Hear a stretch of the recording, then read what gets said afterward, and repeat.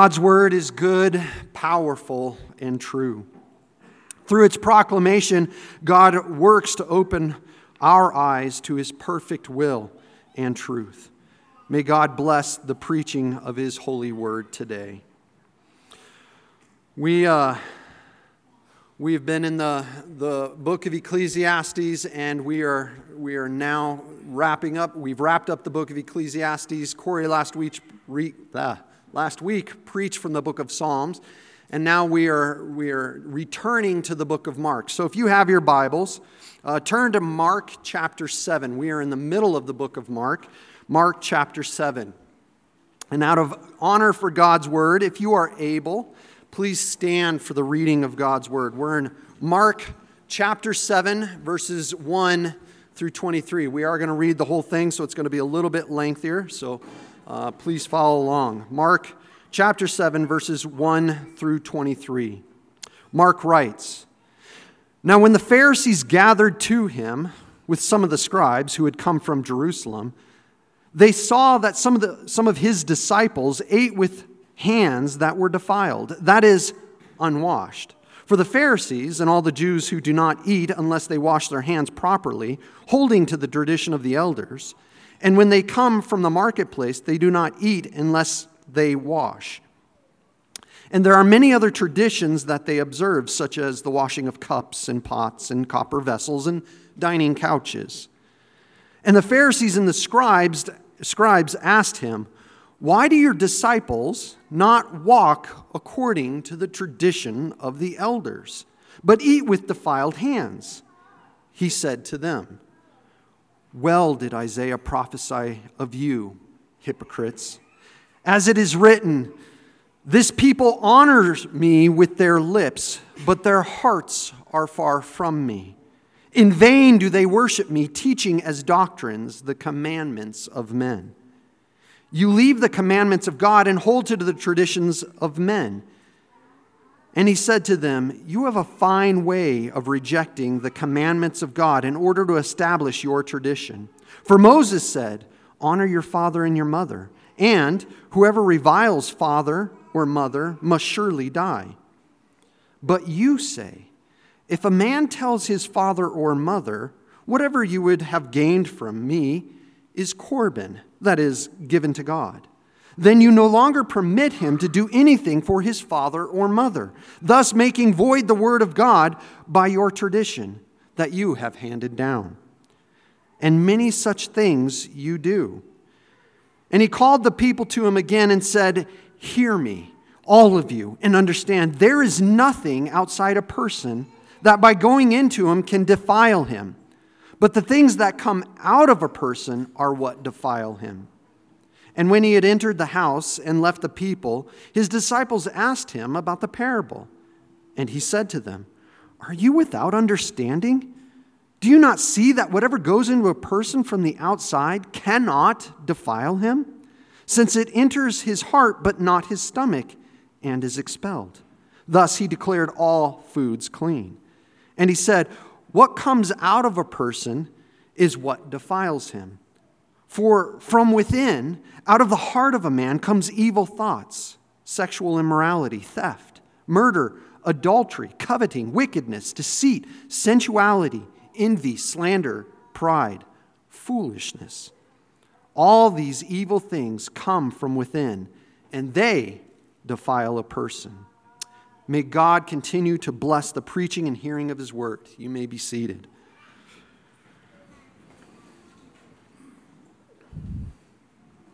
We find ourselves back in the book of Mark today. It was a little over a year ago that when we began this series in the Gospel according to Mark. We began last fall and took a break for Advent, picked it up again at the start of the new year, and then most recently took a break for the summer as we preached through the book of Ecclesiastes. For the rest of this fall, we will resume our study in Mark until Advent season. So, we are in the middle of Mark. And to gain our bearings, let me remind you of the immediate context that we had before we took our break in Ecclesiastes. Before our break for the summer, we finished up chapter 6. Jesus had just fed a crowd of 5,000 Jews in the wilderness, or a desolate place in northern Israel. A remarkable miracle, intentionally reminiscent of Moses' leadership of wandering Israel, being fed miraculous bread from heaven in the wilderness. Promptly following that impossible feat, or in the words of Mark, immediately, Jesus made his disciples get into the boat and go to the other side. Mark 6:45. Jesus stayed behind to dismiss the crowd and spend the night on a mountain in prayer. Yet, never a dull moment with Jesus, or, in this case, for the disciples without Jesus. The disciples are found fighting a storm on the water all night long. Jesus decides to go to his disciples by taking a leisurely stroll walking on the water. The text says he meant to pass them by, which at first blush might seem heartless or maybe even comical. The disciples are straining at the oars all night long, trying to stay afloat in the midst of a raging sea in gale-force winds, and here comes Jesus, walking on the water as though out for an evening stroll. Mark tells us he meant to pass them by, which sounds pretty insensitive, mean, or even cold-hearted. But this is why it's critical that we read our entire Bibles.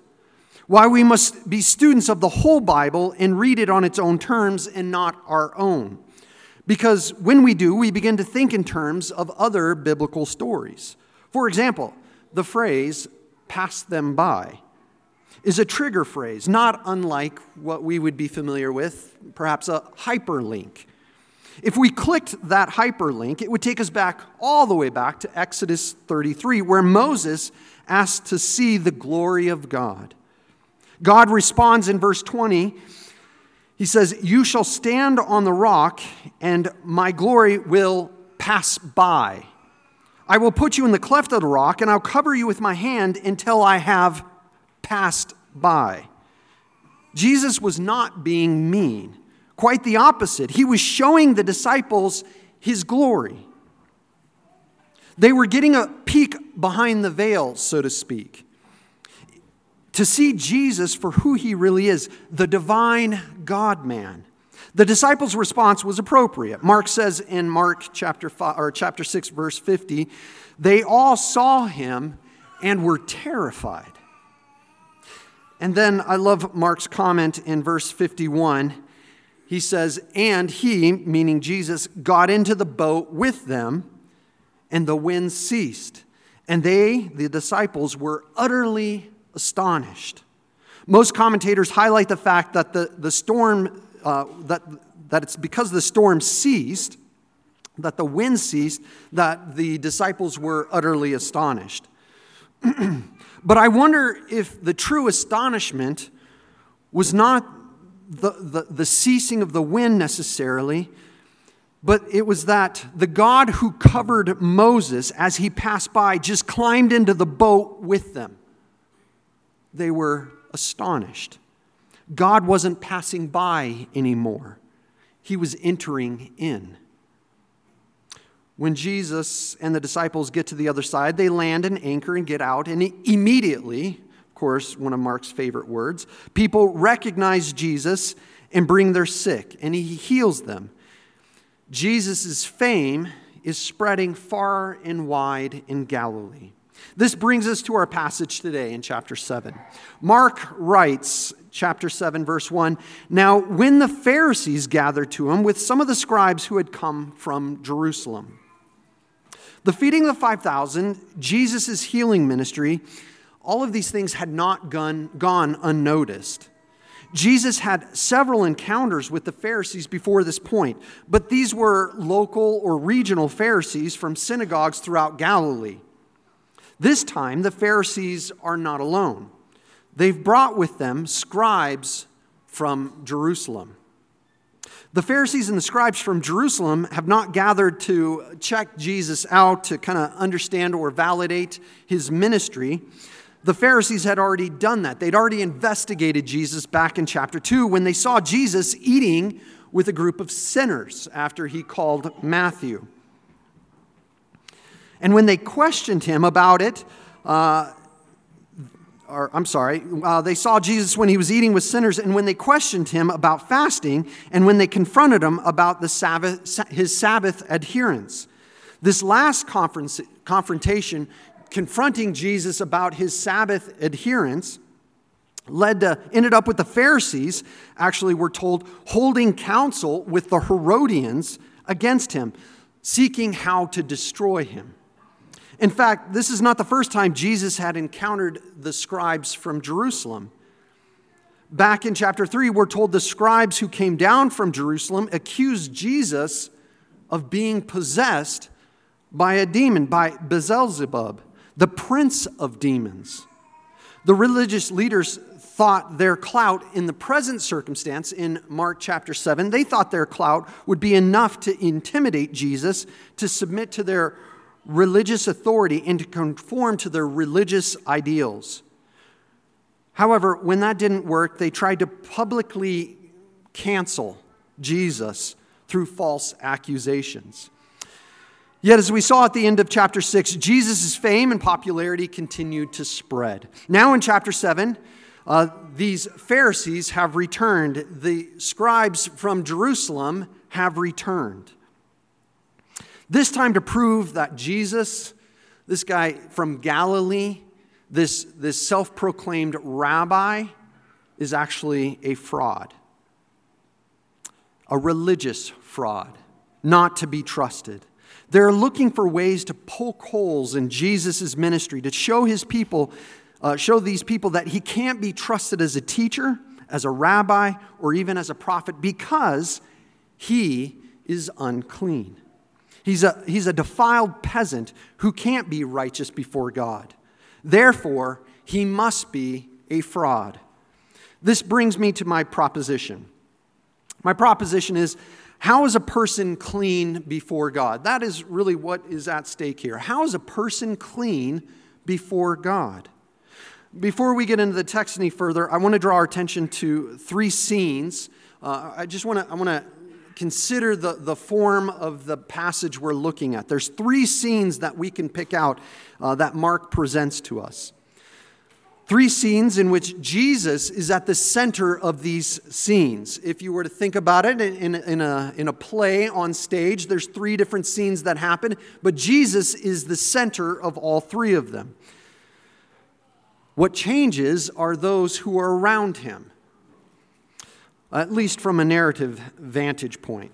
In scene 1, it is Jesus with the religious leaders, the Pharisees and the scribes from Jerusalem. Listen to how Mark describes scene 1, or the first scene in verse 1. Now, when the Pharisees and I lost my place. Hang on. Technology, you got to love it. Now, when the Pharisees had gathered to him, and the scribes also from Jerusalem, they gather to Jesus. They surround Jesus. They encircle Jesus. This is, if it were a movie, it would be a narrow camera angle with just Jesus and the religious leaders surrounding him. It would feel intimidating and ominous. The second scene is described in verse 14. It is Jesus with the people. So we had Jesus with the leaders, now it's Jesus with the people. It's like the religious leaders have shrunk away and Jesus is left standing. The crowds were there before, but they had given way to the religious leaders. When the religious leaders came and surrounded Jesus, everybody kind of gave them a bit of space. You knew something was going to go down here. Now, the Pharisees and the scribes, dwindling away, leave Jesus standing there. He beckons to the people. He says, Jesus called to the people and said to them, "Hear me, all of you." Jesus is talking to the people directly. The third and final scene is described for us a few verses later in verse 17. Mark describes, he says, "And when Jesus had entered the house, and left the people. So Jesus with the Pharisees, the religious leaders, Jesus with the people, and now he leaves the people. Jesus leaves the people, but again, if this were a movie, the camera would stay centered on Jesus, who moves from the public place to a private house to be with just his disciples. So, Jesus with the religious leaders, Jesus with the people, and Jesus with his disciples. 3 different scenes that we have in this chapter or in this passage. Each of these scenes actually corresponds to one of my points. So let's turn our attention to scene 1, Jesus and the religious leaders. Mark chapter 7, verses 1 and 2. Mark writes, "Now when the Pharisees gathered to him, with some of the scribes who had come from Jerusalem, they saw that some of his disciples ate with hands that were defiled and unwashed." Jesus is a threat to established Judaism. These religious leaders, as we've talked about, have not come down to know Jesus. They've come down to intentionally undermine him, to thwart him, to humiliate him, to invalidate him. And I'm sure if given the chance and the right set of circumstances, like a riled up crowd of angry people, which is probably what they're actually trying to create in this story, ultimately their aim was to destroy Jesus. As the religious elite in Israel, they are looking for a gap in Jesus' religious armor. And they spot this weak link in his disciples. His disciples are eating food with unwashed hands, a ceremonial taboo. How could Jesus let his disciples eat with defiled hands? This is actually exactly what they ask him. Look at verse 5. It says, "The Pharisees and the scribes asked him, why do your disciples not walk according to the tradition of the elders, but why do they eat with defiled hands?" This might sound like a triviality to us. I mean, if you've ever eaten at a restaurant and partway through your meal, you need to go to the bathroom, right? I know this is awkward, say from the pulpit, but you need to go to the bathroom. You go to the bathroom, and then you're going to leave, and what's posted by the sink in the bathroom? Wash your hands, right? And so sometimes, hopefully, you wash your hands before you return to your meal that you're going to be putting in your food in your mouth with those hands, right? Hopefully you wash your hands.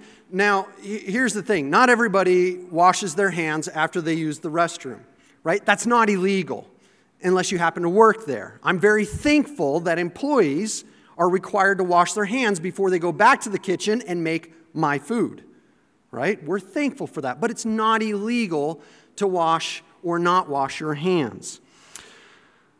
Not washing your hands after using the bathroom is gross, especially if you're in the middle of eating your meal. You might be, like I said, it's not illegal, and it certainly doesn't mean that you're morally guilty. Right? It doesn't bring moral shame. So you might be asking, well then what's the big deal? Back in verse 3 and 4, Mark has already explained the very different cultural context of Judaism. Specifically, cleanliness in Jewish culture was literally next to godliness. Look at verses 3 and 4.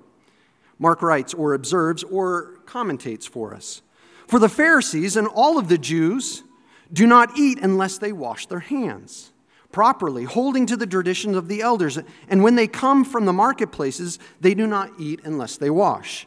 And there are many other traditions that they observe, such as the washing of cups and pots and copper vessels and dining couches." Washing hands is integral to the Jewish lifestyle. Not just with the Pharisees, but he says all the Jews do this. Washing and cleanliness were a big deal in Jewish culture. Why? Because back in Leviticus, when the tabernacle was being set up, Aaron and his sons were being installed as priests, and the Lord spoke to Moses and Aaron, giving them strict regulations concerning clean and unclean objects. In fact, 5 long chapters of Leviticus chapters 11 through 15, leading up to the Day of Atonement, are dedicated to defining clean and unclean things, like food, like animals, and like people. Remember, Israel was a set-apart people. They were to be a people unto Yahweh, his treasured possession. They were to bear his image, so to speak, to the nations. But they had a problem. They were just as stained with sin as every other person and every other nation. This then creates a dilemma. How is a pure and holy God to dwell amid sinful people? The answer God institutes was the sacrificial system and the priesthood. God set aside Aaron and his sons as priests who, after they bathed and put on priestly garments, interestingly enough, that God designed, ordained, and enabled Spirit-filled men to make, which is a whole nother sermon. Priestly garments that clothed the high priest, get this, clothed the high priest in a righteousness. That's the point of the golden tablet that the high priest would wear on his forehead, that was set like a seal from a signet ring that said, "Holy unto the Lord." Right? He was made holy unto the Lord when he was covered by the Lord's righteousness. The Lord had covered him with clothing that God designed, that God ordained, and that God, by his Spirit, had made. The priest, although a sinner, was clothed with the righteousness of God so that once a year on the Day of Atonement, he could offer sacrifices for himself, for the priests, and for the people. God takes his holiness seriously. Priests had numerous laws defining and regulating their cleanliness, lest they bring defilement into or near the presence of God, on pain of penalty of death. Unclean animals, utensils, and even people were prohibited from coming into the tabernacle or the temple. And according to Old Testament law, defilement, uncleanliness, was transferable. If you touched an unclean thing, or an unclean thing even accidentally touched you, whether pot, animal, or person, you were made unclean and thereby excluded from drawing near to God's presence.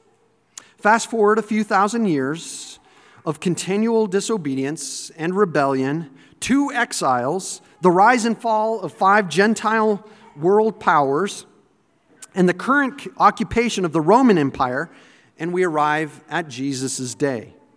Mosaic law was still in effect for Torah-observant Jews, but various Jewish scholars, in an attempt to clarify, apply, and protect the law, developed a vast oral tradition of interpreting the law.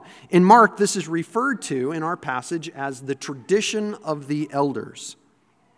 The point was to put a protective hedge around the law so that no one would accidentally transgress the law and bring an unclean thing near the temple.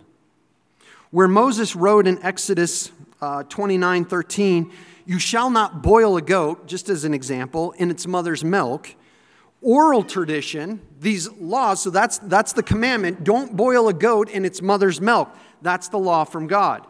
Over time, to protect people from even the possibility of that transgression happening, tradition was developed that hedged the law by prohibiting Jews from eating meat and dairy at the same time, even if it was of different animals. In fact, even today, Jews are prohibited from even sitting at the same table if one person has dairy in his food and another person has meat. So, in other words, one of the times that I went to Israel, we went to a food court, lots of different restaurants. Some students went and got pizza, and some other students went and got it's a shawarma. It was a meat sandwich kind of thing. And they wanted to eat together, so they came and sat at the same table. And it was like, it was a terrorist attack, right? Because these Jews from all over the court, I don't know how they saw it, but some started yelling something, and they swarmed the table. And our students didn't know Hebrew, had no idea what was going on, just knew a bunch of angry Jews were running at them, right? And they're like, ah! And they split them up and said, you can't eat at the same table. They said it in Hebrew, but the students got the gist, right? You can't eat the same table. Well, because there's a chance you're violating oral tradition. They're not eating goat, and they're not eating the mother's goat boiled in a mother's milk, but oral tradition says you can't have dairy and meat at the same meal. You can't even have it at the same table, right? So they had to split up. They take the oral tradition very seriously. Tim Keller summarizes, I found this helpful. He says, according to cleanliness laws, if you touched a dead animal or human being, if you had an infectious skin disease like boils or rashes or sores, if you came into contact with mildew, if you had any kind of bodily discharge, or if you ate meat from an animal designated as unclean, you were considered ritually impure, defiled, stained, unclean. That meant you couldn't enter the temple spiritually, morally. Unless you're clean, you can't be in the presence of a perfect and holy God. You were excluded. You were alienated. You were put outside. The Pharisees and scribes are effectively publicly accusing Jesus through his disciples of violating Jewish tradition and therefore, and this is important, therefore, in danger of transgressing the law. And ultimately, they're saying Jesus is trivializing the holiness of God because he allows his disciples to eat with unwashed hands. This guy can't be a holy man. He doesn't take God's holiness seriously. But here's the thing, as Tim Keller points out, Jesus couldn't have agreed more. He couldn't have agreed more with the religious leaders of his day, but specifically about the fact that we are unclean before God, unfit for the presence of God. But Jesus disagreed with them about how to address our uncleanliness. All of us are unclean. Every single one of us is unclean. Jesus didn't disagree with the religious leaders about that. He disagreed with how do we and what do we do about it. This brings me to my first point. Religion can't cleanse you. Religion can't cleanse you. You might be thinking, well, then what in the world am I doing here today? Hang on. Look at how Jesus responds to the Pharisees and the scribes in verse 6 and 7. Mark writes, and Jesus said to them, well did Isaiah prophesy of you, hypocrites. As it is written, this people honors me with their lips, but their heart is far from me. In vain do they worship me, teaching as doctrines the commandments of men. Jesus calls the religious elite, the experts in the law, the professional clergy of his time, hypocrites. A hypocrite is a Greek word for a play actor. This is a word that you would use for someone who would stand up on stage and perform in a play. One who dresses up in a costume, puts on makeup, and disguises their own identity to represent an alternative identity. It's a facade, a pretense, make-believe. It's fake. Jesus calls them out. He says, you guys, you're faking it. Your religion is not real. It's all an act. Our outward activity, listen to this, our outward activity does not justify us.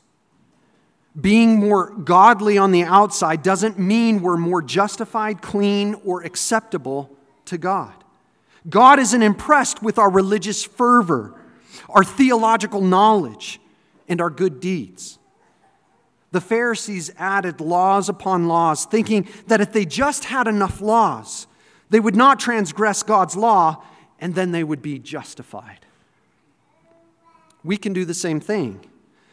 We can think, if I just figure out the right formula, then I'll be okay, then I'll be acceptable, then I'll be clean. The problem is the law was never intended to cleanse us. to justify humanity before God. The law was given so that we might know we are defiled. We're sinful, we're stained, we're unclean, in need of saving, in need of cleansing. Paul wrote to the Galatians, "Why then the law?" he asks. It was added because of transgression. If law had been given that could give life, then righteousness would indeed be by the law. But it hasn't. Life is not given through the law.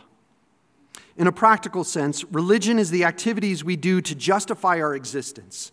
It's the activities we do to justify our existence, to ensure that we are right, that we have a rightness about us. You don't even have to go to church to try to justify your existence. In fact, every human being that has ever walked on the face of the earth is seeking to justify their existence, to explain why they should take their next breath.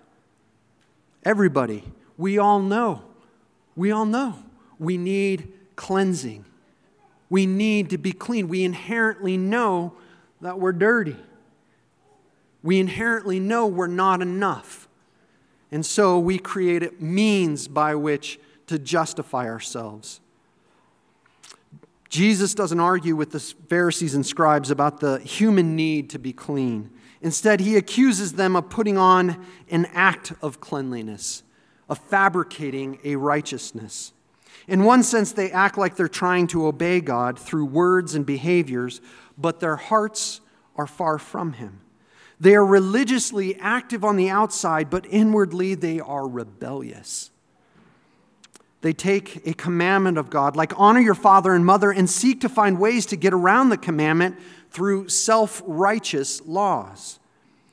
But this is like using God for our own righteousness, to make us look more clean on the outside.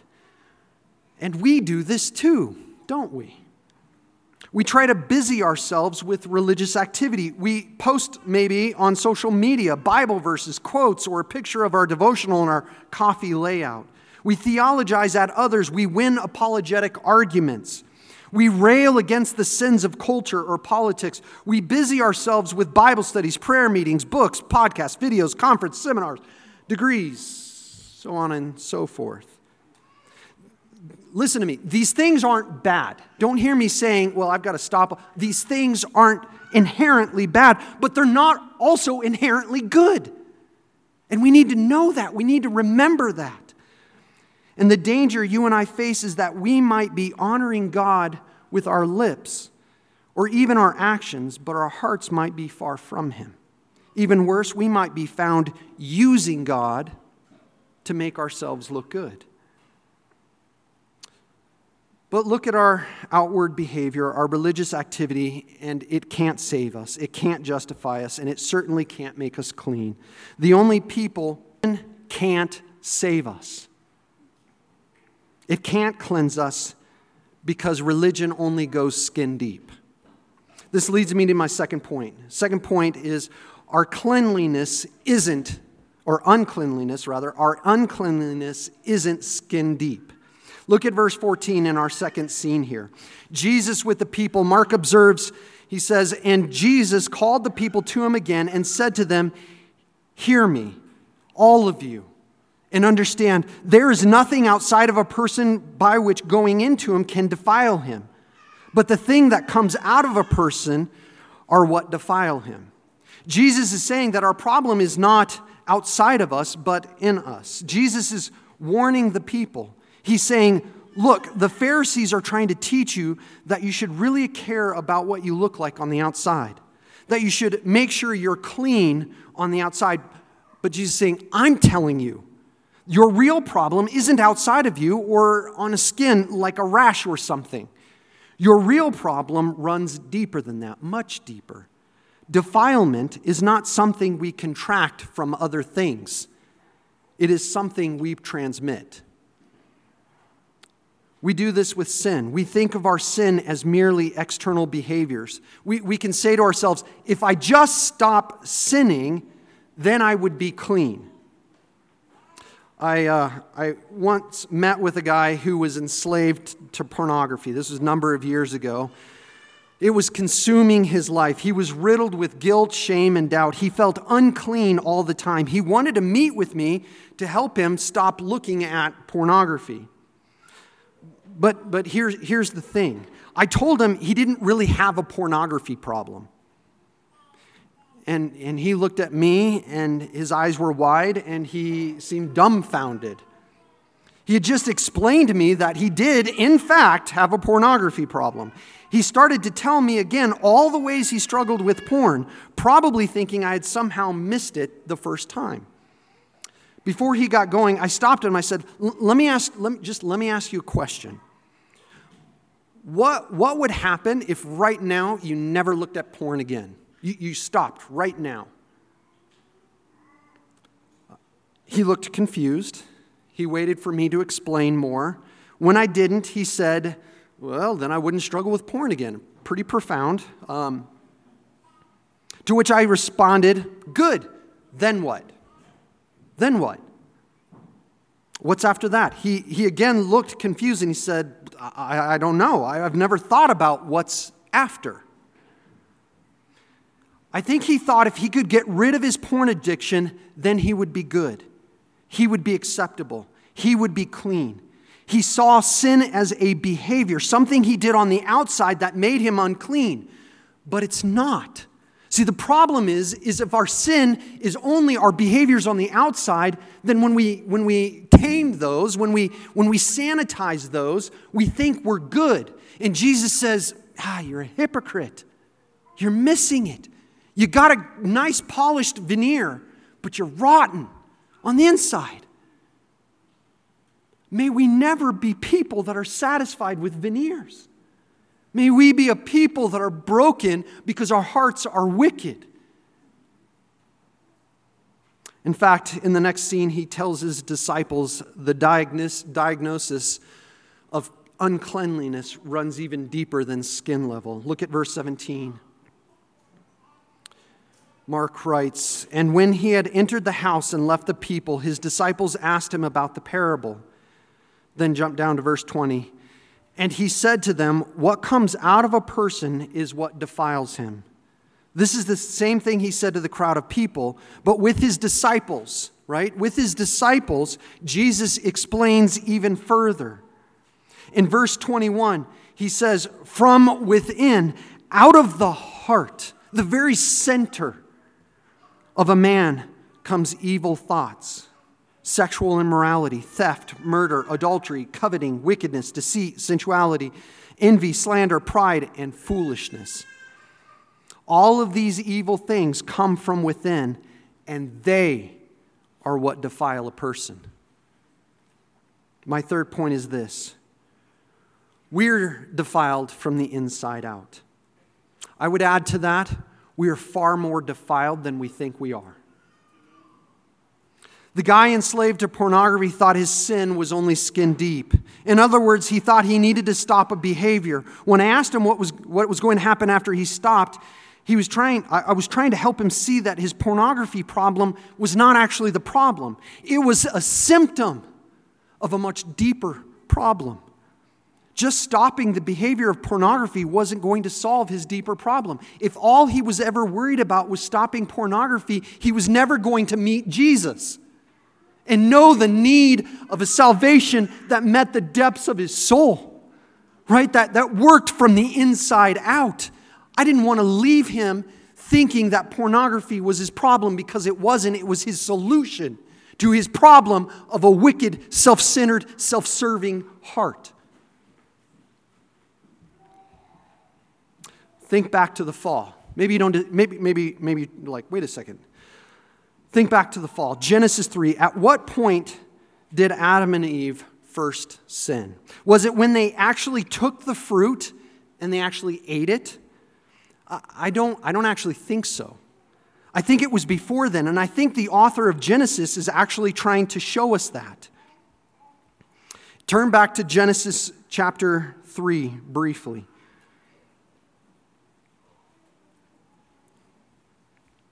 Genesis chapter 3. Verse 4, we're going to be starting there. The serpent says to the woman, "You will not surely die, for God knows that when you eat of it, your eyes will be open and you will be like God, knowing good and evil." There's the lie. There's the lie. God said, don't eat of the fruit, you will surely die. The serpent says, eat of the fruit, you surely won't die. Actually, you won't die because God's actually hiding it from you. The fact that if you eat of it, you'll be like him. That's the lie. Then look at verse 6 and following. And it's like, but pay attention to how it's written. The text slows down. It's like it's in slow motion, and we're getting an inside look at Eve's thought process. It says, we get a look at Eve's heart. So when the woman saw that the tree was good for food. Now, keep in mind, she's seen this tree before, maybe 100 times before. But now she sees the tree anew. So when the woman saw that the tree was good for food, and that it was a delight to the eyes, and that the tree was desirable to make one wise. I think it's at this moment that Eve sins. Before she reaches out her hand to seize the fruit, her heart has been reoriented towards God. So that for the first time in her life, she now looks at the tree with different eyes. It's still the same tree that it always was, still a forbidden tree. The tree hasn't changed, but her view of God has. The view of herself in relationship to God has. She bought the lie of the serpent that God was actually the enemy, withholding from her what she could have without him. She didn't need God. She could have the benefits of God without God himself. And now, when she looks at the tree, she sees what the tree means to her rather than what the tree means to God. And only then, only at this point, does she do the most logical thing. She reaches out and she takes and eats. In other words, we only do that which makes the most sense to us. Have you ever run into somebody, maybe usually in traffic, and you're like, what were they thinking? If you have kids, you've said this many times. What were you thinking? Your kids were not thinking, right? Just to be clear, if you're having kids soon, your kids don't think until they're about 25. Sorry, guys. It's just prefrontal cortex hasn't developed yet. If you're not 25 yet, don't worry, you'll forget about that later. Your kids aren't thinking, right? But what are people thinking? Have you ever asked yourself that? What were you thinking? How did that make sense to you? Why would you ever do that? Right? But here's the reality. Everyone does what makes the most sense to them in that moment. Even crazy people. Right? That's why they're crazy, because what makes sense to them has no basis in reality, but it's still what makes the most sense to them. They're at least being authentic and honest with themselves, even though they're greatly deceived. Too many of us are like the Pharisees and the scribes. We think we have an outward cleanliness. That if I just stop encountering this defiled thing, whatever it might be, then I'll be clean. Or if I just follow enough rules and obey enough self-imposed laws, then I'll be clean. But we don't realize that outward cleansing, stopping a behavior or starting a behavior, is never going to be enough.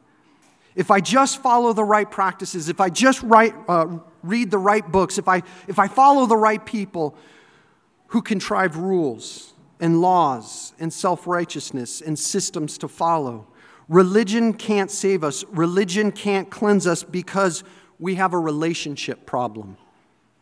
Our hearts are broken, stained, and defiled. What we need is more than quick fixes, laws, behavior modification. What we need is new hearts. This is exactly what Moses said back in Deuteronomy, all the way back in Deuteronomy.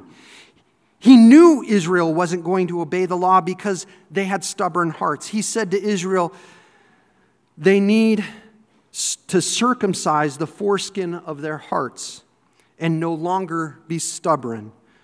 Deuteronomy 10:16. In Ezekiel, the Lord says, with the arrival of the new covenant, I will give you a new heart and a new spirit I will put in you. Ezekiel 36. Religion can't save us because what we need is a relationship. in the midst of the storms, when the waves are raging, we need to know that God isn't far off looking down at you saying, stop it, knock it off. He's climbing into the boat. He's entered in. God came to us in Jesus. He took on flesh and touched us in our hearts, the filthy part. And He transferred His holiness. Remember, holiness or defilement is transferable in the Old Testament. If something defiled touches you, you're then defiled. But not so with Jesus. He reaches in and He touches us and He transfers His holiness. But then He takes on our defilement. He gives us His holiness and He transfers to us His holiness and receives our defilement. And then He paid the lawful price for our uncleanliness before God. The Father turned His face away. Uncleanliness means you can't be in the presence of God. Jesus took on our uncleanliness, and the Father turned His face away. He looked away. Jesus was exiled from the presence of God, forced outside the camp because of our sin. He died a leprous, filthy, defiled wretch. But God raised Him from the dead, clean, pure, and a new man. No longer able to die, no longer able to be touched by sin, by filth. He has come to you and to me, and He has beckoned us to receive His healing. He's given you, if you are in Christ, He's given you a new heart. A heart of flesh, not a heart of stone. He has implanted in you a new spirit, His Spirit, the Holy Spirit, and you have been made new. You must walk then in the newness of life, in union with Christ. That is the gospel. You have been united to Christ, inseparably united to Christ. Stop living as though we're not. Don't live out of a wicked heart because you've been given a new one. Stop focusing on trying to stop your sin in a behavior way and turn towards Christ and fall in love with Christ. And start killing the wickedness in your heart, right? The depths. We don't have pornography problems. We don't have anger problems. We don't have bitterness problems. Those are symptoms.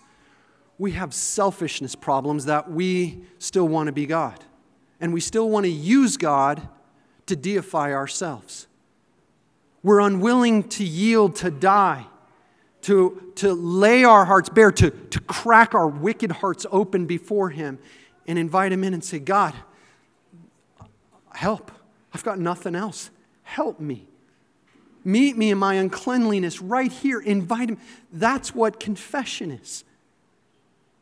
Confess not your behaviors only. Confess what's underneath those behaviors. Don't put Band-Aids on cancer. But lay your heart bare, a broken and contrite heart. God says, I will never despise. That's the kind of heart that I love, because that's the kind of heart that I can clean. And when you stumble and fall, lay your hearts bare before Him, invite Him in through confession and repentance, and be reminded of His cleansing power. Don't let your sin be about you, but bring it to Him. Let's pray. Father, we thank You that religion can't save us, but relationship can. And that relationship has been given to us through Christ, that we, because of His humanity, because the fact that He has taken on sin, the punishment due to the sons and daughters of Adam, He has taken and He has fulfilled on the cross. He's put an end to shame and to guilt and to death and to destruction.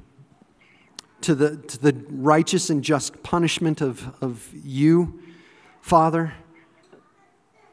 And then he rose again into newness of life. So, Lord, help us to lay our hearts bare before him. Help us to continually come to him, to confess our sins, not just the outward, but our selfish tendencies of our heart. Help us, Lord, to lay those bare before you, that you might heal. And Lord, that we would not be hypocrites, that we would not be play-acting Christianity, but that we would be broken and contrite people, for your heart delights in them. And so it's for your glory and our pleasure that we pray these things. In Jesus' name, amen.